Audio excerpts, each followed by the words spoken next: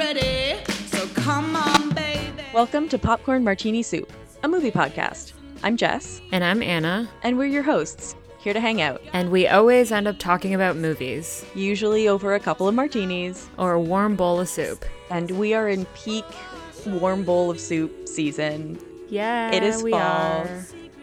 And we are thrilled to be here. I think that we are both fall enthusiasts. Yeah, I love a cozy season. Was it yesterday? Yeah, I had a big bowl of spicy soup yesterday. It was so good. So comforting. Yeah. Unlike our last episode, which was not comforting at all. It's nice to be in the cozy part of fall. It really is. I love spooky season, but as soon as you can settle into like warm blanket, warm soup season, like that's where I want to be. Yeah. What have you been up to? Have you been watching any movies lately? I feel like you and I haven't seen a movie together in a while since like our, TIFF back-to-back movies that happened through the summer. Yeah, we've both been so busy and like doing all kinds of different things that we haven't had a movie night line up in a little while. But I have been seeing a few things, notably from the new stuff that's been out recently. I went home to visit my family for Thanksgiving, and my mom and I went and saw Ticket to Paradise, which is the Julia Roberts, George Clooney, ridiculous like return to the old style rom-com. The chemistry between the two of them is, what you expect from the two of them. They are true movie stars in a way that we don't see a lot, I think, with the younger generation, just because the movie system, the Hollywood system, is not the same anymore.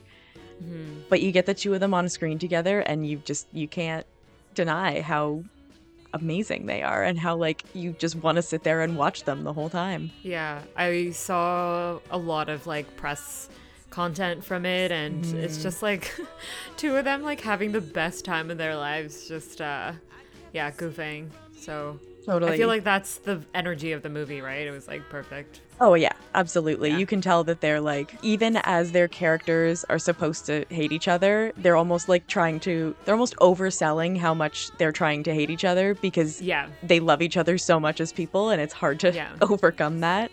It was very fun, and I am joining the petition that is going, that people are talking about online, to bring back the blooper reel in the credits, because they did that with this movie, and it is so great. Oh, what a throwback! That's amazing. That's a great choice. It's so fun. It just it's a little more of that movie magic, let you behind the scenes, have you connect with these people, just goofing, having a great time. I love it. Yeah, and then I also had a very different experience, hard whiplash from that movie to this one, because I also saw The Banshees of Inisherin, and what a phenomenal movie. Amazing performances. The entire core cast is so good. But that movie, you don't expect it to be as funny as it is at the beginning. And then because it's so funny at the beginning, when it takes its turn into a true drama, you're oh my God, what is happening? You don't expect it to go as dark as it does. So it's a real adventure, but it's one I would highly recommend. Yeah. You've seen some things that I have been meaning to check out and haven't had time for. Please tell me about these.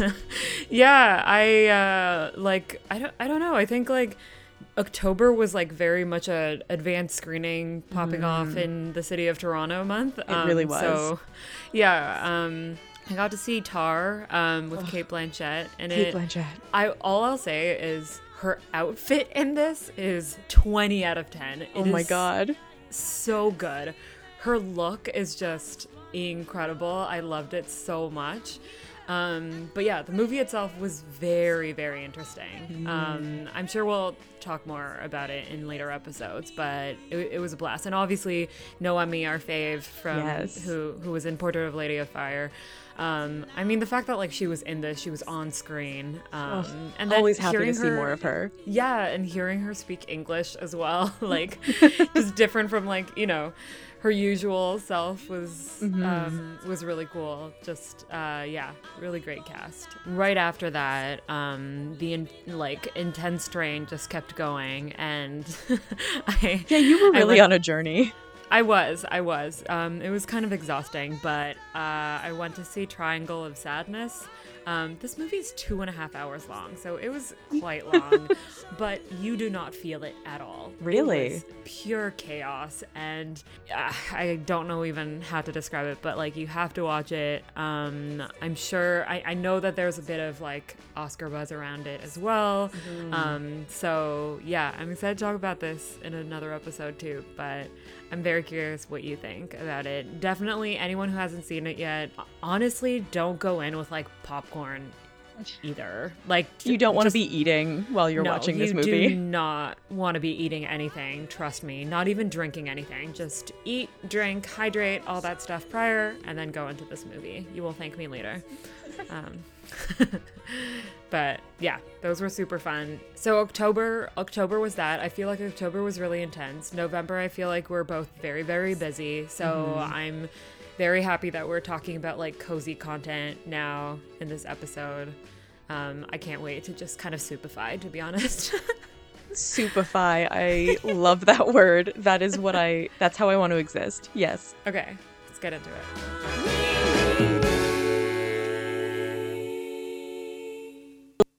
So I feel like hot off the heels of spooky season, this movie like straddles the line a little bit, but for me it falls firmly into this transitional period of late October, early November, very warm and cozy, but like with that little bit of magic. I always love revisiting practical magic. There's something like it is the most love-filled movie about murder and witchcraft and possession. Like, yeah, it is. Yeah. Somehow you take all of those things and like all of the love and the like the family love, the sisters, the romantic love, and like mash those things together, and it works so well. Yeah, it's a very sweet movie. Can I just say, speaking of this transitional period, this is perfect for the Halloween transition, all that stuff. Can I just point out that this movie, first of all, I've never seen it. I've seen it like because we were going to talk about it in this episode. Oh. So I've only for the first time watched it recently. And there's a moment in the movie, I mean, there's going to be spoilers. I don't know why I'm saying spoilers because I'm sure a lot of people have seen it. Plus it's from like the 90s. It is. There's a moment when Nicole Kidman like levitates a bit, a tiny bit. Was I a little bit nervous about the body horror? Like, I mean, it's not called body horror, but anyone who's listened to the last episode knows any kind of levitation freaks me out. Bad sign. Yeah. Yeah. And I was like, wait a second. So I just wanted to mention that it like slightly freaked me out. When we were talking about that last time, and I remembered that we had practical magic on our list for this time, I was like, I think it is minimal enough. Yeah. It's not going to freak Anna out. But I had that moment where I was like, is she going to hate me for putting this on the list? No. It was fine. But I was like, wait a second. Immediately you're like, where is this going? Yeah. I was like, is she going to float even more? No, but that obviously is not the important part of this movie. I mean, it is such a, like, yeah, as you said, so much love. It's so cute. It's got a lot of iconic moments in it, for sure. It does. And such a great cast. Like, if you've got Sandra Bullock and Nicole Kidman starring opposite each other as the two main, like, leads, immediately, yes. Also, this is so specific, but Sandra Bullock's hair in this movie, oh my God. Yeah. There's so much of it, and it, like, curls just right. And it's just so lush and full, and major hair envy. Yeah, I mean, that's Sandra Bullock. Like, I feel like in every movie, it's true, she has incredible hair, and the hair is a moment in every single one of her movies. Like, and it just like works so perfectly. But you're right, like, and particularly in this, I think it's a lot longer too than like her usual hair length. Yeah. Her hair is main character energy, for sure. And then you have Stockard Channing, who I always associate with Grease, obviously, but who I love so dearly, and Diane Wiest as the two aunts, which is just like the energy they bring is so fun and like just campy enough, but also just grounded enough that it doesn't make it seem silly. Love them. And I actually totally forgot that Camilla Belle is in this as like Sandra Bullock's character when she's younger. Mm-hmm. I saw her and I was like, oh my God, is that who that is? And then Right. Evan Rachel Wood plays one of Sandra Bullock's character's daughters. And I was like, how did I forget that these beautiful people who are older than I am were like children in this movie? Yeah, it's so strange when that happens, when you like rewatch something and you're like, hold on. Wait a How minute. could you not have seen this? But yeah, it's bizarre. Yeah, so I haven't seen this till recently, but I do remember the existence of this movie growing up. I used to, like, my parents we used to go to like DVD rentals all the time back when that was a thing. And this movie came out in 98. Eyes Wide Shut came out in 99. And this is like being me. Like, this is like, I don't know, like kindergarten or something me, who's like at a DVD store passing by all these different covers, right? You just see the covers of the movies. You have no idea what these movies are about. And I distinctly remember the Eyes Wide Shut cover, and Nicole Kidman is obviously, like, her look in the 90s is very iconic, like Nicole Kidman with her hair, right? I thought, like, I knew that Eyes Wide Shut iconic cover. It gives a bit of like sexy energy to it, obviously. Totally. But like, you know, as a kid, you can kind of sense that. I also remember seeing the cover of Practical Magic, and I was like, this must be a sexy movie between these two women. Like, right, it's the one with their two faces and then like the candle and stuff, right? Exactly. Yeah. Yeah. And like the backdrop is like black, and like it just looks really, really sexy. Is it does what look kindergarten sexy. like kindergarten brain Anna was like, yeah, this is about these two women and something very sexual. You know what? I would watch that movie. Same. Yes, no doubt about it. Yeah, so I'm kind of disappointed that it wasn't the sexy movie that little Anna thought. This movie like got these two together. I think that the camera really appreciates them, and like you can see the way it just like completely sucks you in when the two of them are on screen. There is something that's so, I mean, warm obviously and cozy, but so inviting and so just like you see them in this like sweet little Massachusetts town, and they are clearly the most beautiful things on the screen, even competing with like how beautiful and charming small town Massachusetts is. And the camera just eats them up, and they glow in a way that like people don't glow in real life the way these two do in this movie. The natural beauty of the two of them, because neither of them are super done up and super, you know, overdone in this movie. It takes that natural beauty and just like shines a spotlight on it, and you can't help but appreciate how pretty everything is without it feeling like it's like shoved in your face. It feels very natural. Yeah. Throughout this movie, like not just the two of them with Nicole Kidman and with Sandra Bullock, but like the aunts and stuff, and like just their kind of chemistry, and like the four of them when they're having the margarita night and stuff. Oh my God. Like iconic scene, but also, yeah, you're right. Like it brings out this like natural glow out of them that gives witchiness and not like a spooky, like Halloween-y way. That witchiness I really and love. like a your power emanating out of you as a like beautiful, powerful woman. I read somewhere that Sandra Bullock once, when she was talking about this movie, was saying that in that scene they all actually got drunk together. Like Nicole Kidman brought tequila and they were just like sitting around the table getting drunk. Yeah. And I believe it because that felt so real. Like they like the like descending into giggles and something just comes out of your mouth and you're like, oh my God, did I just say that? Like it felt so honest and fun and like jovial. And I loved that was just like them actually getting drunk together. Yeah, that's I can see it. I can feel it. And I wish I was there. Yes, absolutely. If there was any moment to be dropped into in this movie, that's the one. Yeah. And I never would have thought like margarita night be associated with like a cozy like fall energy, but I guess that's something that I should be bringing into my own life, is just have cozy margaritas. Yeah. Yeah. I like that a lot. Speaking of what is the way to describe these families Chaotic. I feel like there's a lot of chaos in both of these families. So speaking of chaotic families, let's talk about Knives Out. Possibly the most chaotic of chaotic families. What is it about chaotic families and cozy put together? That's so odd. I don't know. Yeah, somehow those two things work really well together. Yeah. I mean, it's interesting. So why was this like a cozy pick for you? I think some of it is like the fall vibes of it. It just feels like a movie that needs to be rewatched in the fall because the big mansion and all the surroundings, you really get like sort of that fog rolling in, mist almost like fall feeling from it. Yeah, totally. Plus obviously the sweater. That is a fall sweater. Yeah.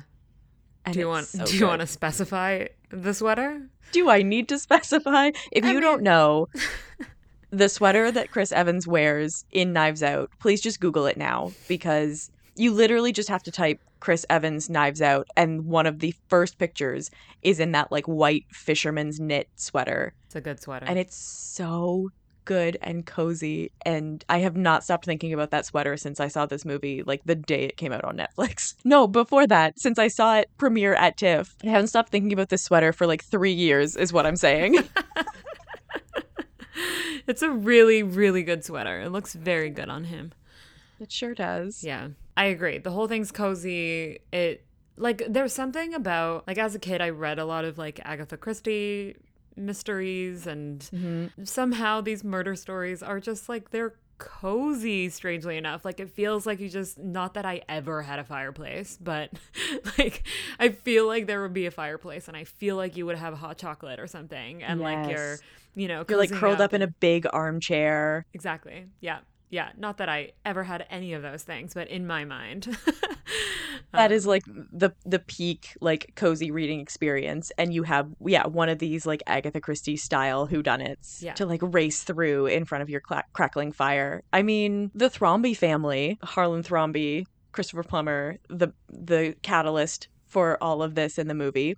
His house most definitely had a cozy armchair and a fire and a collection of whodunits. Yeah. It just feels so right that like that would be the way that you would want to experience this kind of story. I had the phase of reading like the Orient Express, and I was a huge fan of it, and like all those Agatha Christie books that have like massive casts and the characters, and there's so many of them, and each and every one of them have like a huge personality, and they're all like main character energy, honestly. And so to have this kind of setting as well in Knives Out, and the cast is huge, it's so stacked, and then for it to be like a success in the way that it's been is really rare.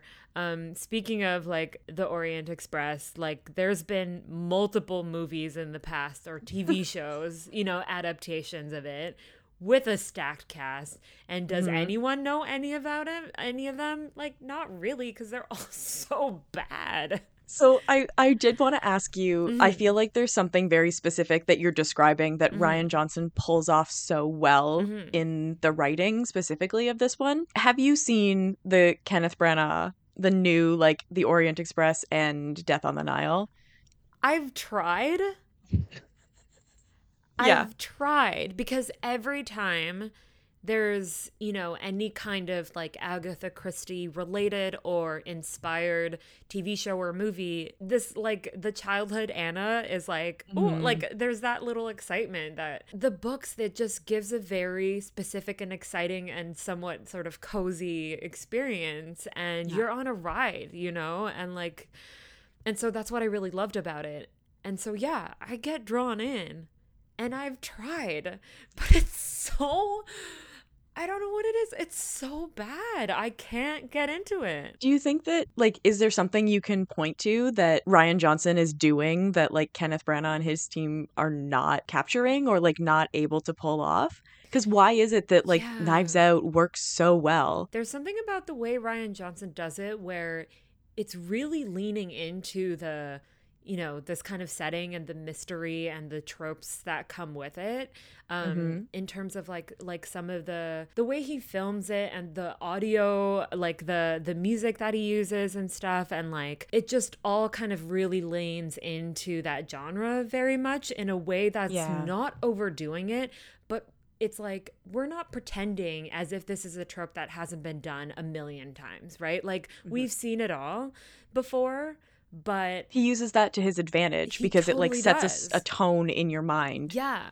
I don't know. It feels like there's something about the difference in the script. Obviously, they look like very different movies, and like visuals aside, it feels like there is a tightness. And even when Ryan's characters can be a little bit over the top, like you have moments with all of the Drysdales where they are kind of over the top, but it's in a way that like furthers the character so effectively that you immediately are like, okay, so this plays into what I know about this person. Yeah. This like gets my wheels turning because it's like furthering my theory or whatever. And you see it play out between the characters more so than like somebody having to like explain something to you. Yeah. And it just it feels like more skillful writing, I think. Yeah. For me. And yeah, I mean, you mentioned the stacked cast. Like, does it get any better? Some of them are a little bit unexpected. Like, I don't know that anybody saw Daniel Craig as Benoit Blanc coming, but he just like won people over immediately, even with the ridiculous accent. But you have somebody like Jamie Lee Curtis or Toni Collette who know how to play into these like characteristics. They're not like overdoing it. It's not like a caricature, but they can embody these like weird, offbeat, specific kind of people so well that you recognize that you see them and you're like, oh yeah, I know exactly the kind of person that you are going for. Yeah. And they do it because they're such talented actors. And like Michael Shannon, I think of as the same way, the way he plays Walt. Like they're so talented that you know exactly what they're going for. Yeah. But they're not spoon feeding it to you. They're not being like super obvious about it. Yeah. I agree. I feel like out of the three of them, though, like Toni Collette was the one that really stretched and like went out of her usual. I mean, Toni Collette does not have a usual, I feel. Like she 100%. She's everywhere, all over, playing so many different roles. And it's incredible. I love her. She was amazing in this movie. I also will say I really loved Ana de Armas in this. I think this was the first thing that I ever saw her in. And she, like, I'm not totally sure what her intentions for her career are, but I gotta say that, like, the last few things that she's chosen, like, I don't know where you're going with this, but I would love to see her in more roles kind of like this, or in more movies kind of like this. I mean, we've already talked about Blonde, and we like don't need to go there again. I'm sure it'll come up when we talk about 2022 movies just because it stood out. But I don't know. I just feel like there's something, again, that like she gets to be a little bit more understated, but you love her so much in this movie. Like you're so intrigued by her and you are on her side, and she's captivating in that way, in the way that like a character who is your entry point into a whodunit needs to be. And I wish that we were seeing a little bit more of that Ana de Armas and a little bit less of the like blonde, the gray man Ana de Armas.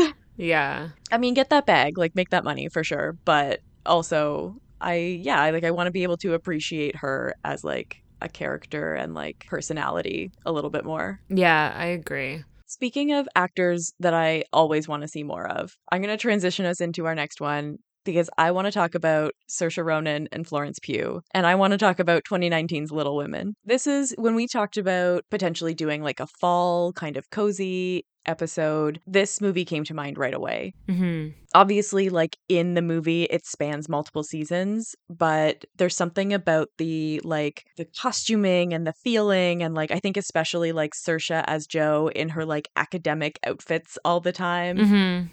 That just feels very fall. I think it definitely leans towards like the Christmas side for me. Like that makes sense. Definitely cozy. But I think it's like more not early November as we've been talking about the other two. It's more like late November for me. It is. I mean, it does technically fall into like this is a Christmas movie because it has an important Christmas scene. So yeah, that makes sense to me. You love this movie, right? I do. And I have seen, how many adaptations of Little Women have there been? There have been at least 4 adaptations like as films in Hollywood. I know that I think a K-drama just came out this year as well, which I haven't seen yet. Yeah, I haven't seen it yet. Okay, I just did a quick check and it was actually 7. But wow. 2 of them were silent films. So the first sound adaptation was 1933, which had Katharine Hepburn. I've seen that one. There was one in 1949 that was the first color adaptation, which I haven't seen. And then I've seen the 1994 with Winona Ryder and the 2019 one, obviously. And then I guess there was also one in 2018 to mark the 150th anniversary of the novel. But I don't remember really hearing much about that one. Of the 5 adaptations that have been made since we transitioned out of silent pictures, I've seen 3 of them. And listen, I love Katharine Hepburn. I love Winona Ryder. There is something about this adaptation. There's something about what Greta Gerwig did with the script to like change the approach to the story and change the way that you get the information and take it in. Obviously, there's something about Saoirse Ronan as Jo that just, it works so well. You get so emotionally invested in this one. What'd you think of the ending? I thought it was interesting. I think it worked in terms of the story that Greta was trying to tell. For this adaptation, I think it made a lot of sense. It worked for me. What did you think? It was okay. When I first saw it, I didn't like it. I obviously loved it for Florence Pugh. I think she was the star of this movie. I love Saoirse Ronan as well. The fact that as soon as this was announced, it was coming from Greta Gerwig, and the cast was the cast. I was like, obviously it makes sense.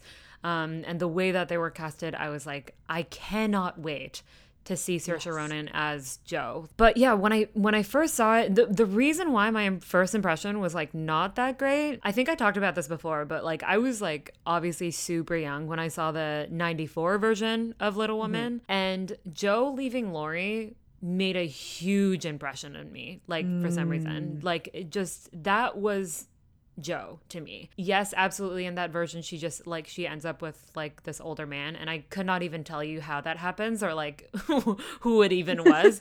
Like little me, like completely, like none of that made sense to me. I didn't even try to comprehend and understand how that ended.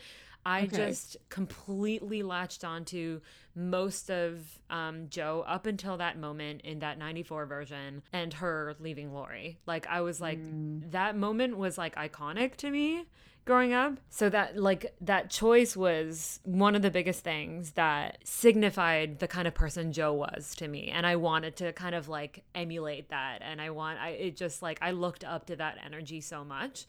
Like the independence of it, being able to walk away and like stand firm in that decision. Yeah, the being able to walk away from that was like, I was like, this is so attractive. I guess like it doesn't really make sense because then, yeah, she does end up, I know a lot of people have issues with like the way that version ends with this like man.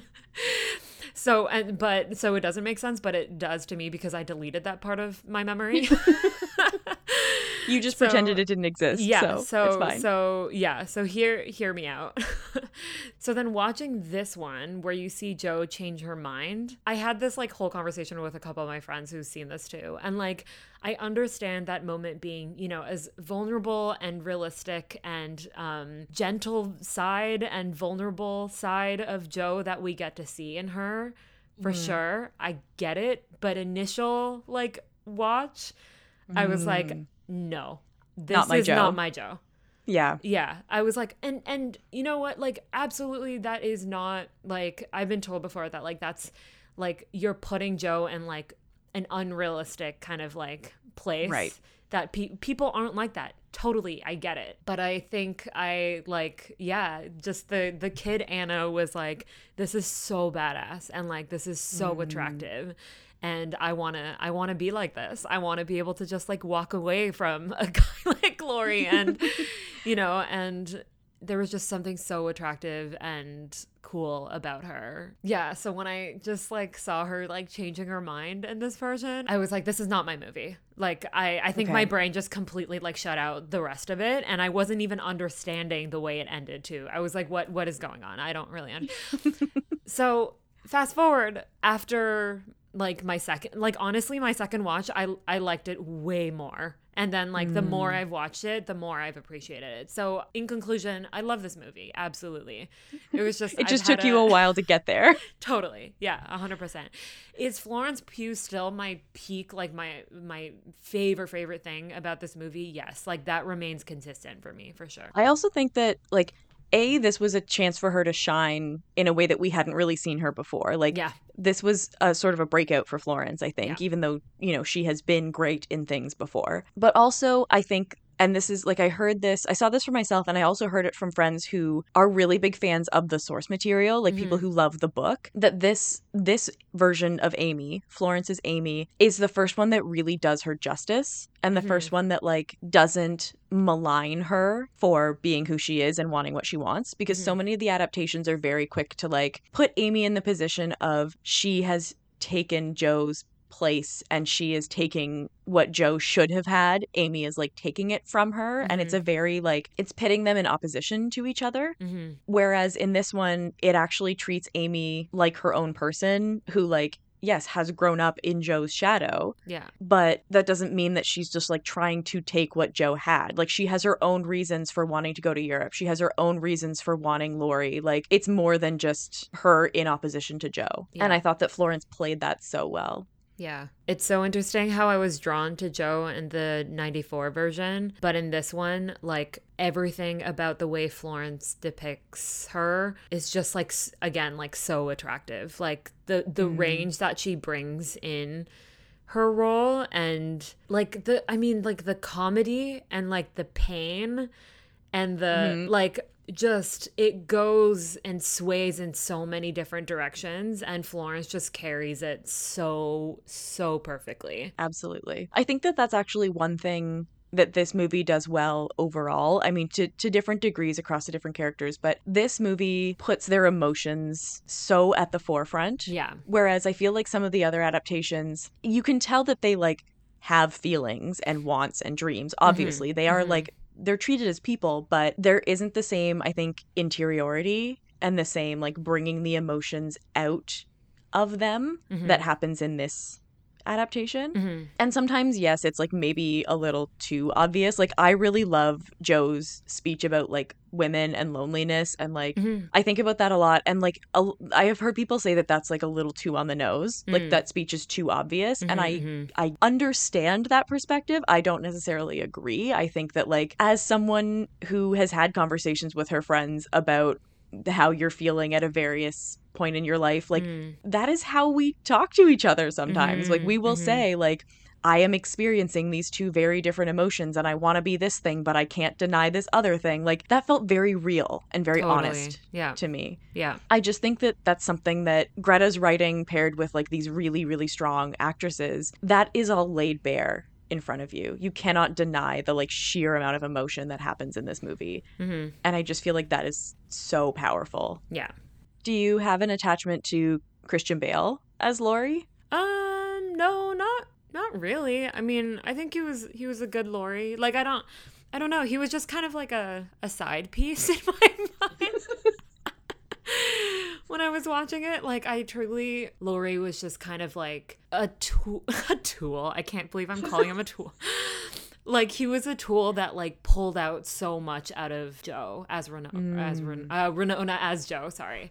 Right. So I'm not really attached to like Christian Bale in particular as Laurie. I actually, so now that you're talking about like the 94 version being formative for you, like being the one that you first latched onto, I completely I understood before, but like I understand even more so now why this is a Christmas movie for you, or like a like later. True. Yeah. Because that one feels like the memorable scenes for me from that one feel very wintry, whereas like the memorable scenes for me from this one feel more fall. Yeah, that's so true. And I wonder if that's just like, I mean, part of it is, you know, what they shot when and like what takes place when. But I wonder also if it's like Greta's visual style, the way that she shows the difference between past and present with like the different color grading, I think is part of it, where like there are certain times where even if you are maybe in a different season, her coloring almost evokes that like fall coziness. Yeah, that's anyway, a really just great thinking point. out loud. Yeah, no, that's a great point. I feel like we could spend so much time talking about all the various Little Women.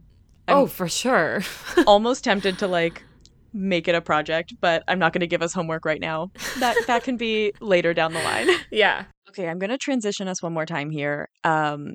We talked about like fall kind of like academic fashion with Joe. We talked about the iconic Knives Out sweater that Chris Evans wears. But I have to say that like the movie for me that has peak fall fashion is When Harry Met Sally. I mean, I was going to say, like, I feel like Chris Evans' sweater, like, he almost, like, borrowed it from Billy Crystal's sweater. 100% yes. Right? Yeah. That was the OG, like, ransom fisherman sweater. Yeah.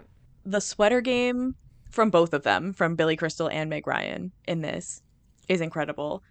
Meg Ryan's blazers and, like, pleated pants, I don't know, the jackets, the gloves.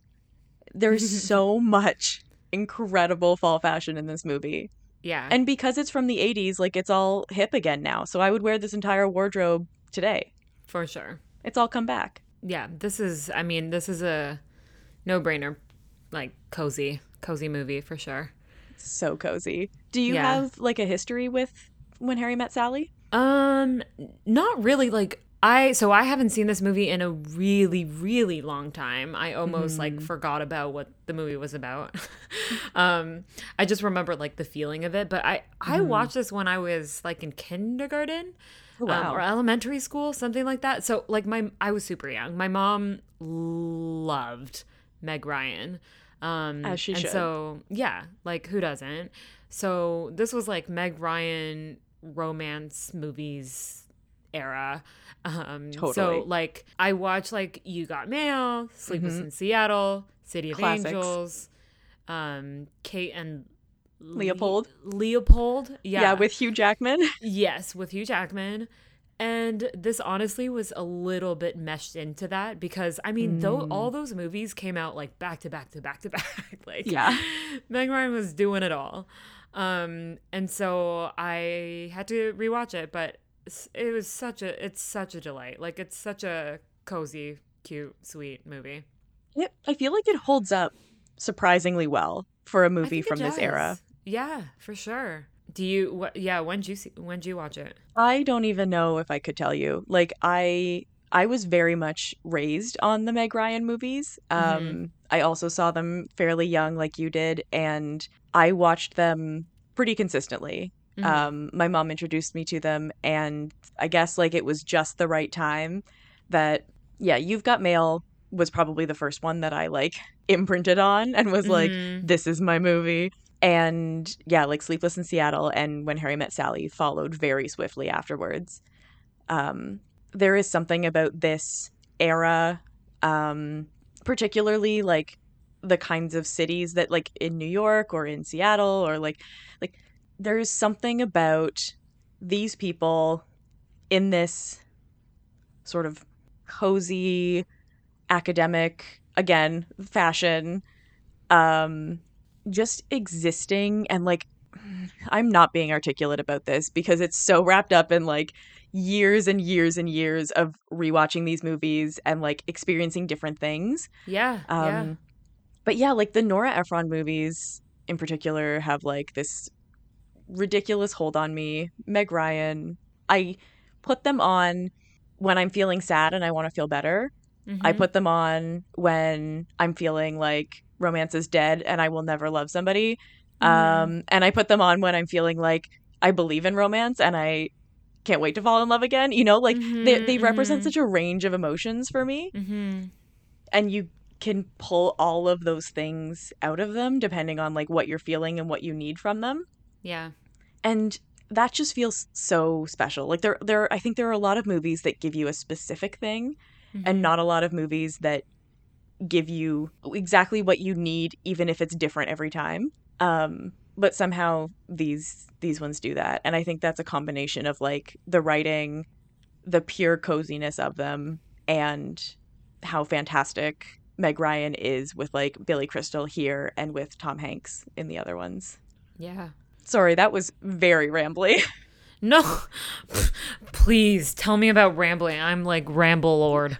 No, not at all. No, I agree. It's a feeling. Like I think we can all relate to cozy as something that it's a feeling. Obviously, I feel like it's something that is visual, that it's like a sensation that you get from like watching a movie, or like you can get that from like music and stuff. And so, and it's also like a lot of it is like a memory too. It's so deeply rooted in that, and it's a combination of different memories. So yeah, of course it's like so hard to articulate that. But yeah, like Meg Ryan and Billy Crystal's chemistry in this is like something that that in itself is something you fall in love with. It's so sweet and wholesome, and Entirely, the friendship that they have. Yeah, all encompassing and captivating. Their dialogue is written so well that you believe them immediately. And they're so, like, I always thought that Meg Ryan was beautiful throughout all of these movies, but there's something about this, and like she just seems so like young and fresh faced and like, I don't know, new almost, which seems like silly to say. And I am like, there is no movie in which I am attracted to Billy Crystal except for like in this one as Harry. It's such a specific vibe, and like I think it's like part of that is the way that Nora Ephron, a man written by a woman, like, you know, but also the way the dialogue feels very true and very natural. And like even when he's saying something that you're like, if a man said this around me, I would probably like punch him in the face, or like I'd be really pissed off at him. It is so like endearingly honest that you're like, well, yeah, like sometimes people say things like that, or like, you know, you're very willing to forgive these characters because of how real they feel. And because, yeah, the chemistry between them is amazing. Yeah. I mean, part of it is like, not part of it. I think a huge part of it from my perspective with that is it's because it's Billy Crystal and Meg Ryan. If it was like anyone else, I don't know if I would like buy any of it, honestly. There's some actors that, I mean, does it so well in their own way, but like the way this movie was and its setting and some of the things, like even like when they're in the store and they're like singing together and like Billy Crystal starts singing, like I would truthfully like throw up, like something That's so like that. cringy. Well, yeah, it's so bad. But like because it's Billy Crystal, and like Billy Crystal's so, I mean, so good at delivering something like that in a way that's fun and like just Billy Crystal, you know? Yeah. So I don't know, like it's so rare for someone to be able to deliver it in that way that it's so not just digestible, but you want more of it and you love it so much, you know? Like anyone else, I'd be like, absolutely no. Oh, 100%. Yeah, it's such a special skill to take something that in any other situation you would like cringe and you'd be like, I never want to see this again. Yeah. And to transform it into like, oh, I adore you more for having done this. And I feel like that's kind of what love does to people. Like when you're in love 100%. With someone, you see the things that they do differently than you might have on someone else, right? For sure. Yeah. And so the way that this movie like puts us in that place where we are in love with both of them as characters and as people, then like it makes their relationship all the more like natural and inevitable, because you're like, well, I'm in love with both of you, so of course you're in love with each other, and like it just sells it in that way. Yeah, for sure. It's so interesting that you say that you said you watched this when like when your heart was broken, or like when you're feeling sad and stuff. Like, wouldn't it make it like I would, because watching this movie, I was like, I mean, yes, I'm married, I have a husband, but like it makes me want to like fall in love and like, you know, like feel, you know, right? Like, doesn't that make you more sad? I feel like, okay, so sometimes, yes, and like sometimes there is a moment where you're like, I'm sad and I want to wallow in it, so I'm gonna like watch or listen to things that make me feel that way. But there's, I think, also an element of like, I'm sad because I'm feeling, you know, like really down on this, or like I don't have a lot of hope in this right now. And something like this, you're like, okay, so it's out there. Like, especially because at the end where they have the real couples like talking about their lives together and like the silly ways they got together or like whatever, it's a reminder that like, even though you don't see it in this moment, it's out there, and there is a reason to, this is so cheesy, there's like a reason to believe in love. Even if it's like it. This is like the movie version. It's like people do feel this way. Totally. Yeah, for sure. My heart was just like bursting watching this movie. It was so cute. Yeah. And the fact that it like it does that so consistently. Like, it's not like you watch it once and you're like, okay, so like I felt all the feelings, and like the next time you watch it you don't feel anything. Like every single time it brings up those like heart bursting emotions. Yeah. I have a really weird intrusive question. Please. Meg Ryan, there's a moment when she talks about or describes this like sex fantasy. It's a faceless man ripping off her clothes, and that's it, is how she describes it. Right. What is a sex fantasy you've been having since you were little? My parents listen to this podcast. Sorry. We can cut it. I had it in my notes. I was like, I need to talk about this with Jess. We can talk about it off mic, but like literally both of my parents and my brother listen to this podcast. Okay, sorry everyone. My family is very supportive. I love them. I'm not going to talk about my sex fantasies in front of them. That is so fair. Okay, if anyone's curious, maybe we will DM share us. it depending on who you are. Yeah, send us a DM and you can get the uncut version of this recording. Okay, moving on. There was another more PG question. How do crowd waves happen? I was so confused. I've been a part of them before. It's very I was going to fun. say. It's very weird. How does it begin? A group of people just decides, we're going to start the wave. And they just start going. And like, people are such joiner inners. Like, we are so eager to be a part of something that you see, oh, they're starting a wave. Like, yeah, let's go along with it. I'm sitting here in my chair, like, doing the wave on my own. Yeah. I think there's something very, I'm going to take your silly PG question and turn it philosophical. I think there's something very human and very like intrinsic to being human about being part of something and like being in community with other humans. And even if it's as simple as like, oh, the people around me are doing this thing, I'm going to join in. I want to like be part of the thing. I think that like that can extend to even something as like silly and trivial as doing the wave. Like we are joiners by nature because we are like pack animals or like community animals by nature. And this has been Anthropology or Sociology 101 with Jess. Whatever version. I didn't take that in college. I don't know which one it is. I was just kind of curious. I was like, I haven't seen a wave happen in a crowd in a really long time, because it's usually like it happens in stadiums and like sports like settings, I feel, and I haven't been in those in a very long time. So I'm like, how did those begin? Who's the wave starter? Some very enthusiastic, brave soul. Can we talk for a minute about Carrie Fisher in this movie? Yeah. I love her. Just like full stop. I love Carrie Fisher. I really enjoy in this movie the way that like Harry and Sally are trying to set each other up with a friend, and the way you get there and like immediately Marie and Jess, like Carrie Fisher and Bruno Kirby's characters, just like want nothing to do with Harry and Sally. They clearly, like, it is like, if you've been on a bad date, you recognize it immediately. You're like, this is not working. And then they turn to each other and it's just like, click, done. It's that easy. Yeah. And the way that like Nora Ephron and Rob Reiner just distill that down to its most basic. Like, sometimes people just click Yeah. and you see it so fast with them.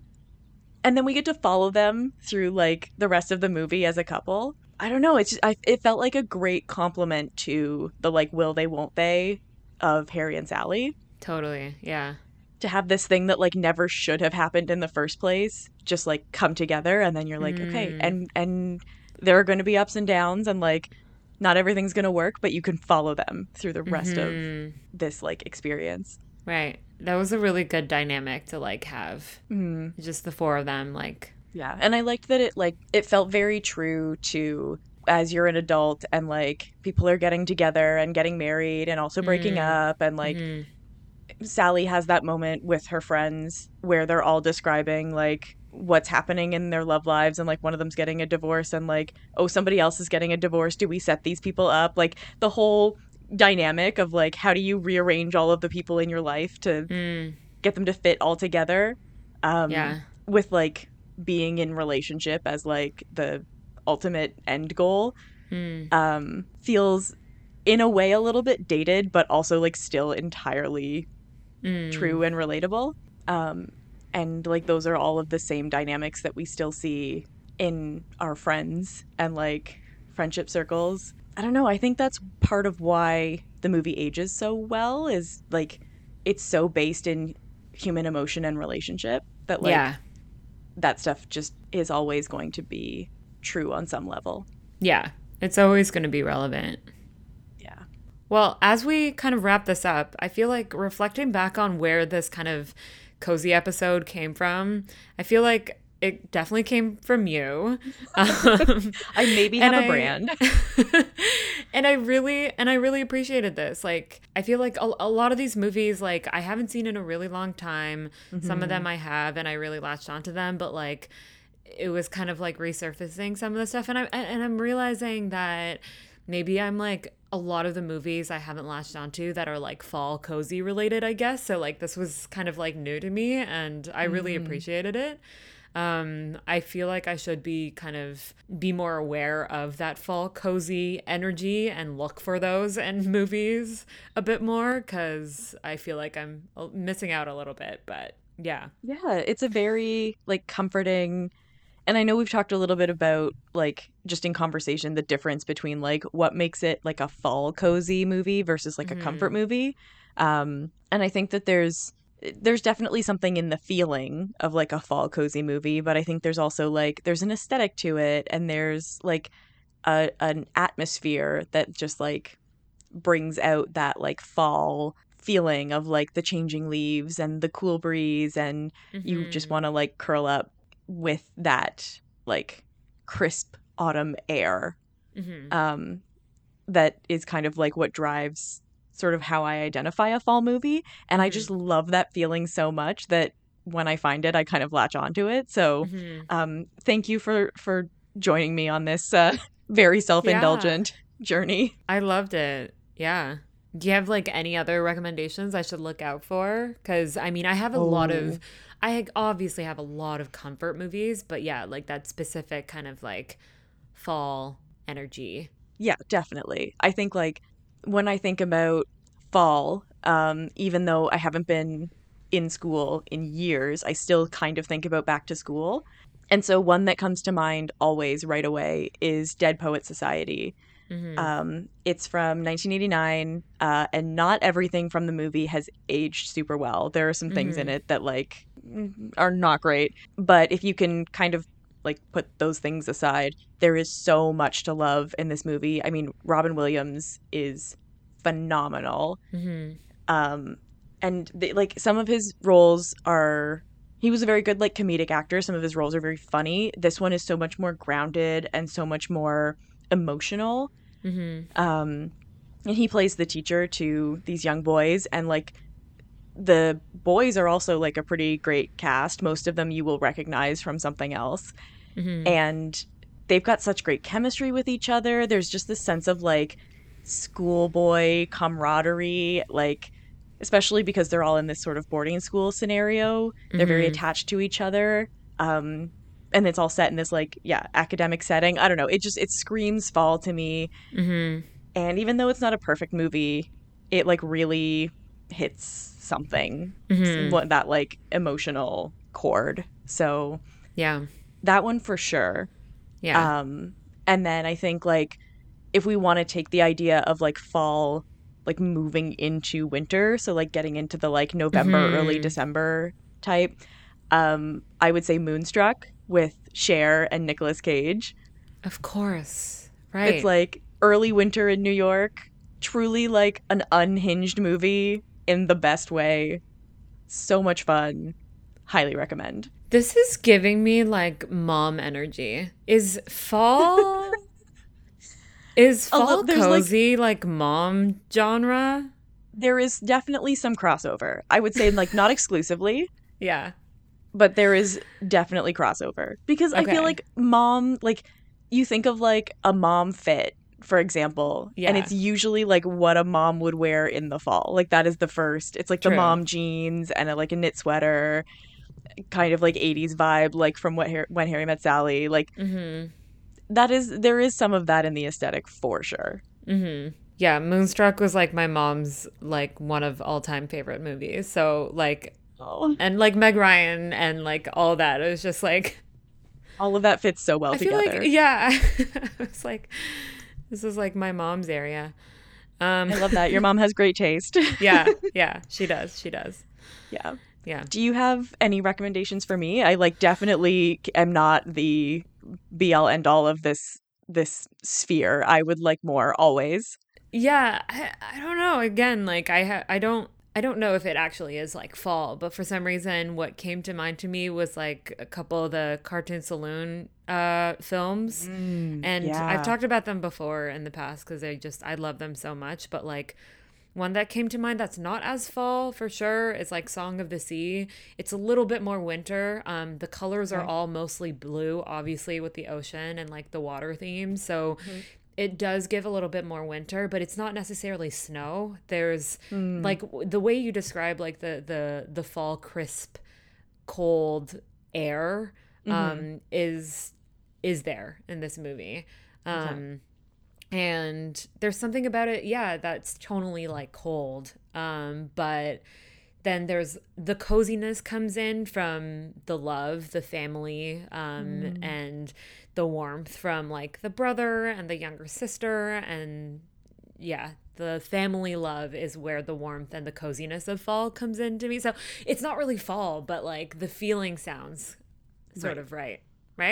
Yeah, that makes sense. Yeah, so that kind of came to mind to me. Visually, though, and color-wise, I think Wolfwalkers is a little bit closer to fall. Yeah. That autumn energy, that like lots of oranges and browns, and the warmth from those colors really come through. And one of the characters has this beautiful big orange hair, and there's always leaves just coming like in the hair, and there's like, I mean, these movies does such a good job at portraying weather and season, and the characters just kind of like live within that environment, and so this is kind of like a good fall. I don't know if cozy is the right term for it. There's coziness from like the friendship for sure, but it's more visually fall. I love highly that. recommend. It's a great movie. Yeah, I need to see both of those for sure. Yeah. So for the next episode, for those of you that follow particularly film distributors, and this is no surprise that we are going to be covering... I was going to say, as soon as you said film distributors, every single person who like follows film was like, I know what's coming next. Yes, we are predictable. We are gonna cover A24. Obviously, it's about time. So you can look forward to that. In case you haven't heard enough about A24 already, we are going to just keep it coming. Obviously, they have too many movies for us to talk about in one episode. So if you have any particular favorites, if you have something that you want to say about an A24 movie, we're here. We would love to hear other opinions, because we spend so much time talking about these movies anyway. We're just going to continue to yell at each other about them. So please, let us know what you think. Let us know what we should talk about. Send in a voice note with your thoughts on your favorite one, anything like that. We want to hear from you. So you can send any of that to us on Instagram at popcornmartinisoup or to our email address, popcornmartinisoup@gmail.com. And get in touch. We always want to hear from you.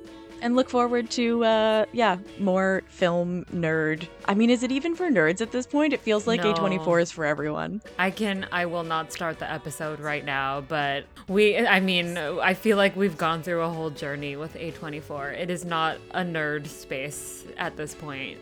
Okay, so just obnoxious film people. Join us for that next time. Yeah. Okay, bye. Bye.